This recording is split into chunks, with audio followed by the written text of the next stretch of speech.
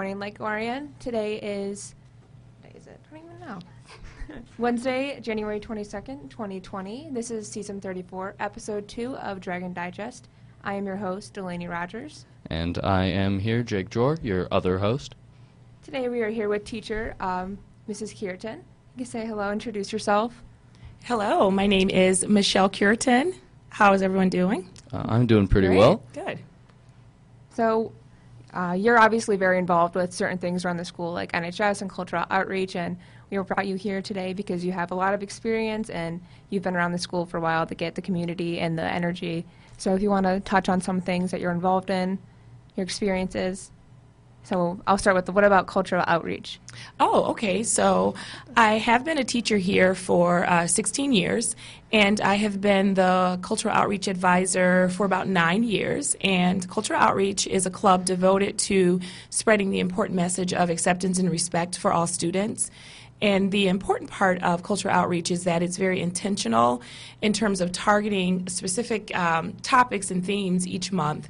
I have found that at times when it comes to issues of diversity, it's very artificial. Let's just have one culture night. Let's just have one event or two events each year. So I just think it's very important for us to focus on different topics of diversity every month. So that's what we do in culture outreach. I have a group of officers and a group of students, and we work together to make that happen each month. Okay. And what are some of the most important experiences you've had within cultural outreach, within the students and the staff, and what are the cool, memories you have? Oh, so many. I think the best part is how receptive our staff is. I don't know that people realize this about Lake Orion High School and the community. I know on the outside looking in, it seems as if it's not very racially and ethnically diverse. However, the mindset of the teachers, and I would even say a majority of the students, is very open and very accepting and wanting to be inclusive and being a part and encouraging everything that we're doing here. So some great memories that I have is that I had a student, Emily Prosco. She's now a student at the University of Michigan, but I started her as the president of Cultural Outreach her freshman year, and she stayed in the club for 4 years as the president. And I was able, under working with her, I was able to really see cultural outreach change and become something very important and valuable. Not just a bunch of kids and a teacher sitting around talking about diversity, but actually being action-based.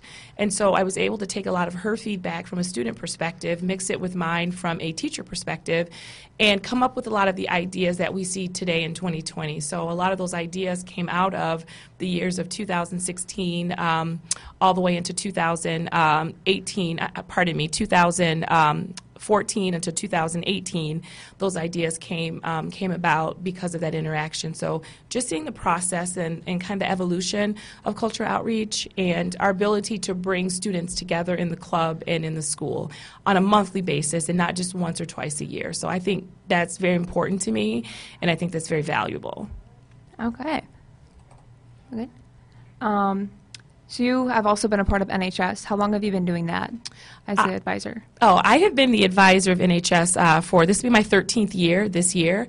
So I started probably, my third year of teaching, and honestly, it wasn't something I wanted to do. At the time, the principal was Todd Dunkley, which I know a lot of people are not familiar with because we've had several principals since Todd Dunkley, but he, for some reason, thought I would be a good fit for that. I disagreed, and I said, I don't know that I want to do that. It seems like a lot of work. It seems like something that would not be of interest to me and trying to, go about that, but he convinced me to do it, and I've been doing it ever since. And the part that I love about being the NHS advisor is working with the kids and, more importantly, the service projects that the students work on. And I've even seen my role change within NHS. I've become a better leader and a better servant leader because of NHS. So I've always wanted to serve others in some capacity. And now that I'm the advisor of NHS, that gets to be a part of who I am every day, even more so. And I think that is so incredibly valuable for me as a human being. Okay. And what kind of things in high school were you doing that prepared you for doing all these things now? You obviously have a really huge heart for serving and for loving others around the community. So what was the initial moment you realized that you wanted to serve others even throughout your life and be a teacher? Well, it went before high school, I've always excelled in school, and so the running joke, I've always wanted to be a teacher since I was 4 years old. So the running joke in my family is that I've been teaching since birth. So what I would do is if I excelled in something, I wanted others to know it as well. So I would teach other kids in the garage or wherever, and I'd play school. So I was a teacher, and I have to be honest, I like to be bossy a little bit, but in a good way now. I've channeled that in a positive way, but I always like to be kind of the boss because I always felt that I could lead people in a positive way. I didn't understand that as a kid. I was just bossy, but now I understand how to channel that a little differently. So just working with others and helping them and doing well in school developed a love of learning.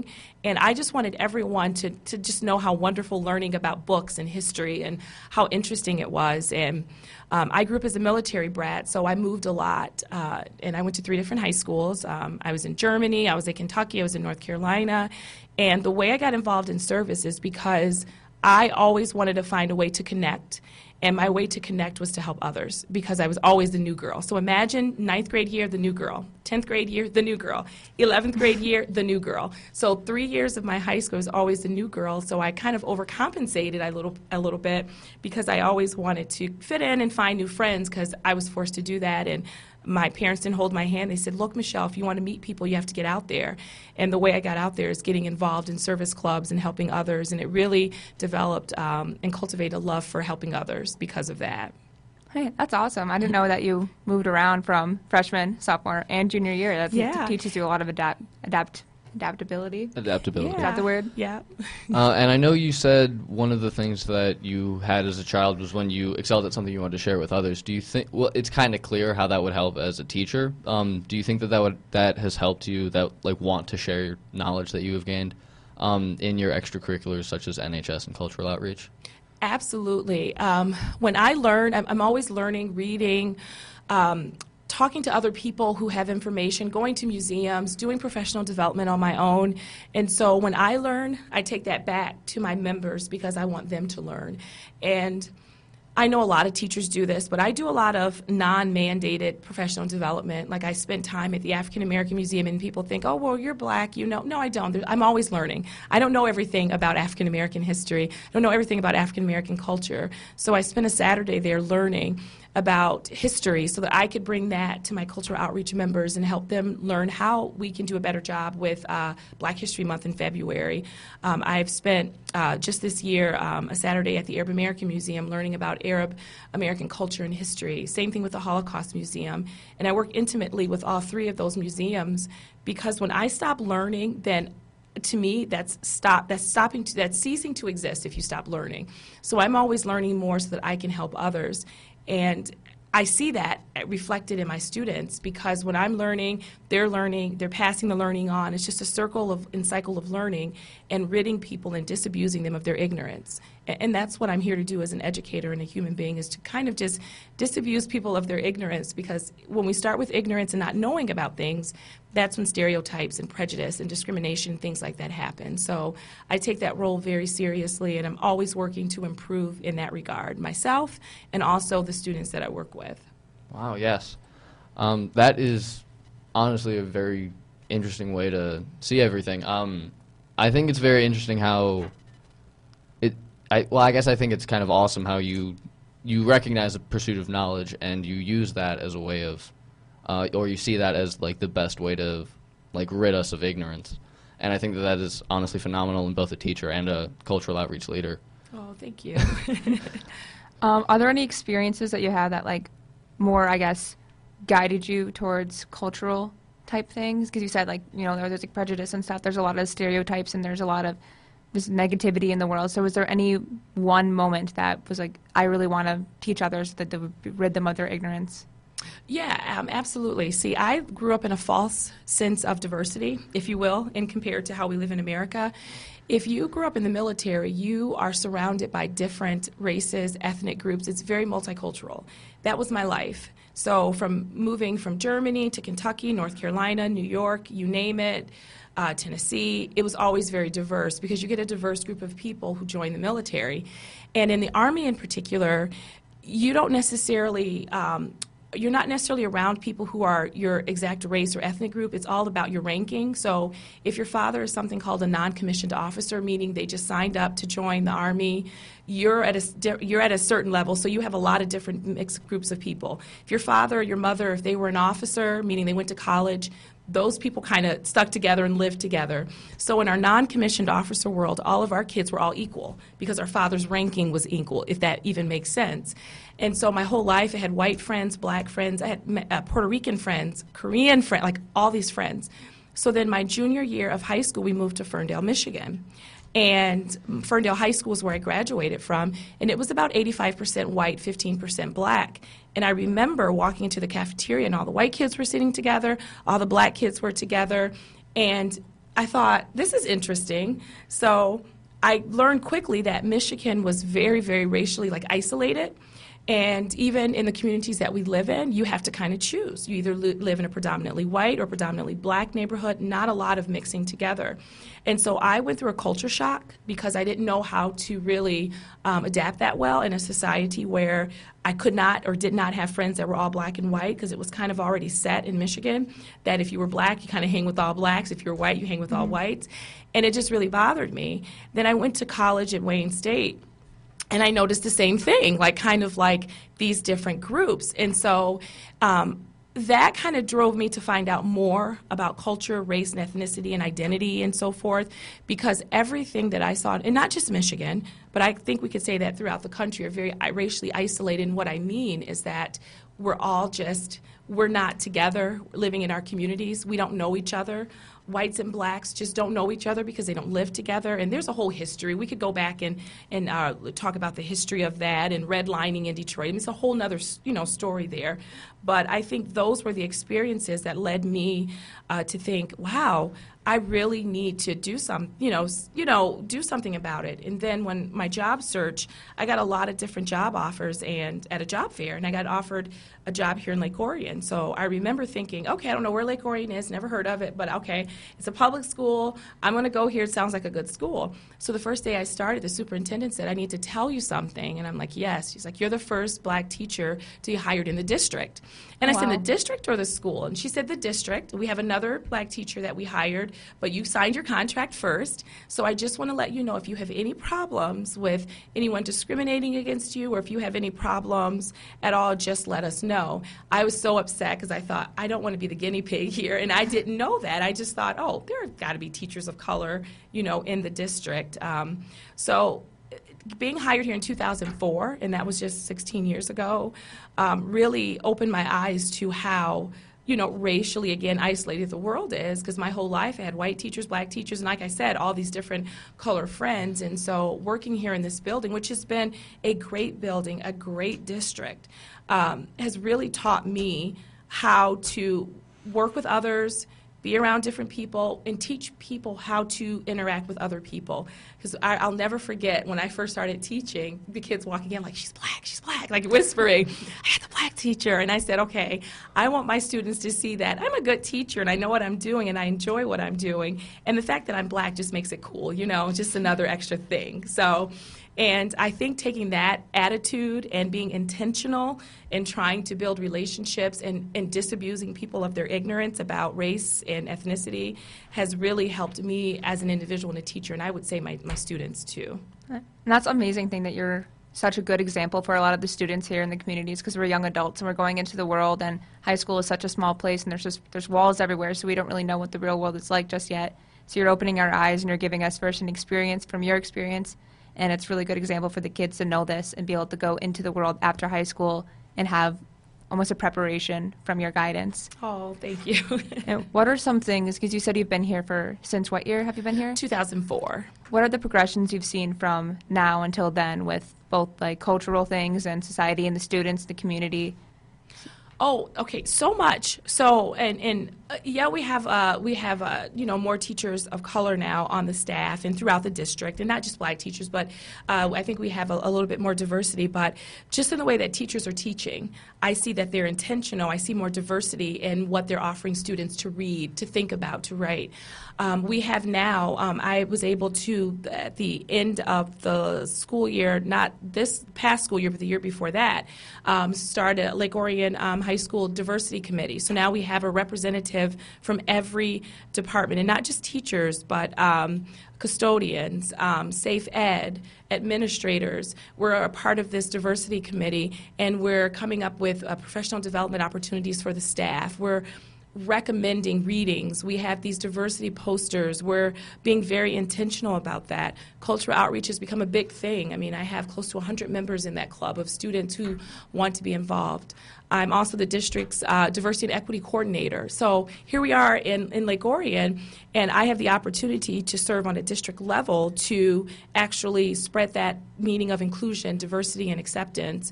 We've had our second annual Dr. King celebration. These are all things that didn't happen, years ago. And so our district is definitely, first let me say this, we have a great superintendent, a great principal, and they are 100% on board of spreading that message of diversity and inclusion for everyone.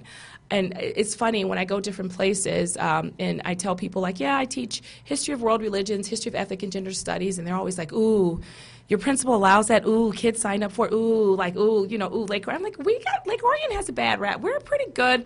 I know people may not see that, but we're not, this closed off, not open-minded community, We are a community that has been receptive to the different changes and embracing diversity, and I think it starts with education, because when our teachers start including that in our buildings, in our lessons, and we're intentional, and the kids are talking, they're going home and talking to their parents, and I think that leads to very powerful discourse and very powerful changes and thought-provoking opportunities for everyone. So I'm very proud of our community, and I'm proud of our school district and all those things we have in place, from our diversity committee to cultural outreach, to me having the honor of being the district's diversity and equity coordinator, so that we can be intentional in what we're doing. Yeah, interesting. I know you just mentioned we had an MLK Day just this Monday, and I know that was a pretty big event in the school. I personally was not there, but I know there was several little things that happened there. We had a public speaker who was a principal. I can't remember his name. Yeah, Mr. Tollerton. Yes. Yes. So is there any thoughts that you have on the actual event, in the aftermath of it? Yeah, it was. I always go back to this word, intentional. And I think everything that you do needs to be intentional. And intentional doesn't mean superficial. Intentional means thoughtful, well-planned, well thought out. And that's what I would take pride in saying that event was. So I made a point, and we made a point as a group collectively from the LOHS diversity staff and cultural outreach to make sure that we incorporated various components of Dr. King. So you heard messages about acceptance, diversity, resilience. We had speakers, we had music, we had artwork displayed, and we had students all involved in spreading that message of Dr. King. So to me, that's how you do a Dr. King celebration. You bring in all those different components. And our theme last year is what are you doing for others about service. This year was we are all connected. So every performance, every short speech, everything went back to we are all connected. And again, that's intentional.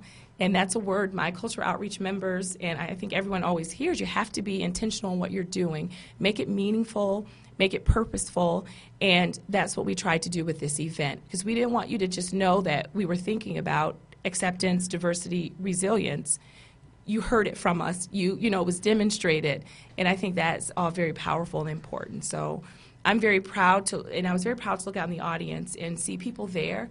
And it has nothing to do with me. It's about the message of Dr. King. And this isn't condemning anyone, but oftentimes we look at a day like Dr. King's, day that we commemorate his memory as a day off and to think about ourselves. I really think it's the most powerful thing we can do is think about the spirit of why we have this day. And regardless of what this looks like, as long as we're doing something intentional to think about why he was such a great man and why his legacy mattered, I think that is very important. So it sounds like you would consider the event a success. It was. I think it was a success from the feedback I received, and just looking at how we were intentional in the messages that we gave out, I would say it was. And it's because it was a large effort by everyone, like the students, the staff, and so all of us together collectively made it a successful event. Okay. And I know throughout this you have brought up a few times artificial diversity. Do you want to talk a little bit more about that? I'm kind of interested in how you would consider what Lake Orion's doing versus what you call artificial diversity. Yeah, absolutely. There's this whole thing about when you're thinking about cultural competency, like the cultural like iceberg. So meaning like just chipping away at it and trying to get under the surface. So on the surface, having posters up, having a cultural celebration which we do at the end of the year, are all great things. But if we really want to break down the layers of that iceberg and really be intentional, it's something that needs to be embedded in who we are. It's not just something we do for the moment. And so what does that look like? That looks like, of course, a club like Cultural Outreach, where you have kids intentionally every month, every week, focused on initiatives to bring about the message of diversity throughout the building. It looks like the school having a diversity committee where staff members are sitting down having thoughtful, intentional conversations about how can we bring the idea of diversity into place. So, for example, within that diversity committee each year, a few of us attend professional development on the district level, on the county level, pardon me, and then we come back and share that information with the staff members. So we're putting that in the forefront. It's about what do your books look like in your ELA class? Can students see themselves in the books, and do they see others as well? So do they see a mirror of themselves, and do they also see themselves in these books, and do they also see others? So what does that look like? In your history class, are you just learning about slavery? Or are you learning about the resilience and the prosperity of Africans? So, it's what story? Are you getting a single story? Are you getting a multi-layered story of different individuals? So it looks like our curriculum being intentional, which it is. So it looks like all these different components. So at the end of the year when we have that culture night, that's not our only thing. We're thinking about culture and diversity every single month and every day. It's our hiring practices. Does our staff look diverse? And are we hiring people that look like a small or even a large amount of our students? What does that look like, So it's all these little pieces that make us who we are. And Mr. Hawley and I, the principal, have had so many great conversations about that. And his message has always been very clear. I want diversity to look like who we are, not something, okay, a checkbox. No, this is who we are every day. That's why we have this diversity and equity coordinator position in place. That's why we have the staff diversity committee. That's why we're checking ourselves as teachers and learners and what we're presenting to our students. Okay, so what it sounds like is the difference between artificial diversity and true intentional diversity is just a passion and an actual want to be diverse instead of just trying to meet public appearances? Yes, and actually doing something. Okay. The intent is great, but what are you doing? And that's what I always say. President Obama said a couple months ago, it's not enough just to be woke. Everyone's woke, right? Everyone can hashtag, everyone can tweet, everyone can get on Facebook, everyone's, typing with their keyboard, but what are you doing? And so that is the most important question. What are you doing? Are you teaching young people how to, disabuse themselves of that ignorance? Are you involved in something that's making progress? And I would say at Lake Orion High School, we are a part of something that's making progress. And we're not just talking the talk and throwing a poster up. We're actually educating people and making it intentional every day, as much as we possibly can. And it's really cool because that's not only in cultural outreach, and on the podcast you're saying this. I'm involved with NHS with you, and you can see you're also this leader outside of the walls of school or outside of the walls of a podcast room. So you're a good example for that. And you always promote to be genuine, to be authentic, and you're igniting the fire through so many students to just being intentional, to utilize whatever they have on social media for good and creating positivity. So I think it's a really good example that you're setting for all these students, especially in NHS, cultural outreach, through the diversity, through your staff, and all of those other curriculars. Oh, thank you. So we are just wrapping up on what time we have. Are there any final thoughts that you would like to give out or anything? Just be intentional, and to any of those people who are listening, and Also, be above like the influence. If you see something on social media and you think it's funny, but you know it's culturally offensive, don't be the person to like it. Be the person to spread positive messages. Be the person to be different. You know, just because your friends are laughing at a joke or just because your friends aren't involved, you can still be involved. And just be open-minded to people. Different doesn't mean funny. Different doesn't mean bad. Differences are differences. And I would say it's our individuality and our differences that connect us. So we're connected by that way. Because I know I don't want to live in a world, as much as I like myself, I don't want everyone to look like me or think like me. So I think it's great to be around people who are different than yourselves, and it just leads to meaningful discourse and understanding on a level that will blow your mind, honestly. Thank you. Awesome. Thank you. So I have been Jake Joy, I'm Delaney Rogers. And I am Michelle Curitan. and this has been Dragon Digest.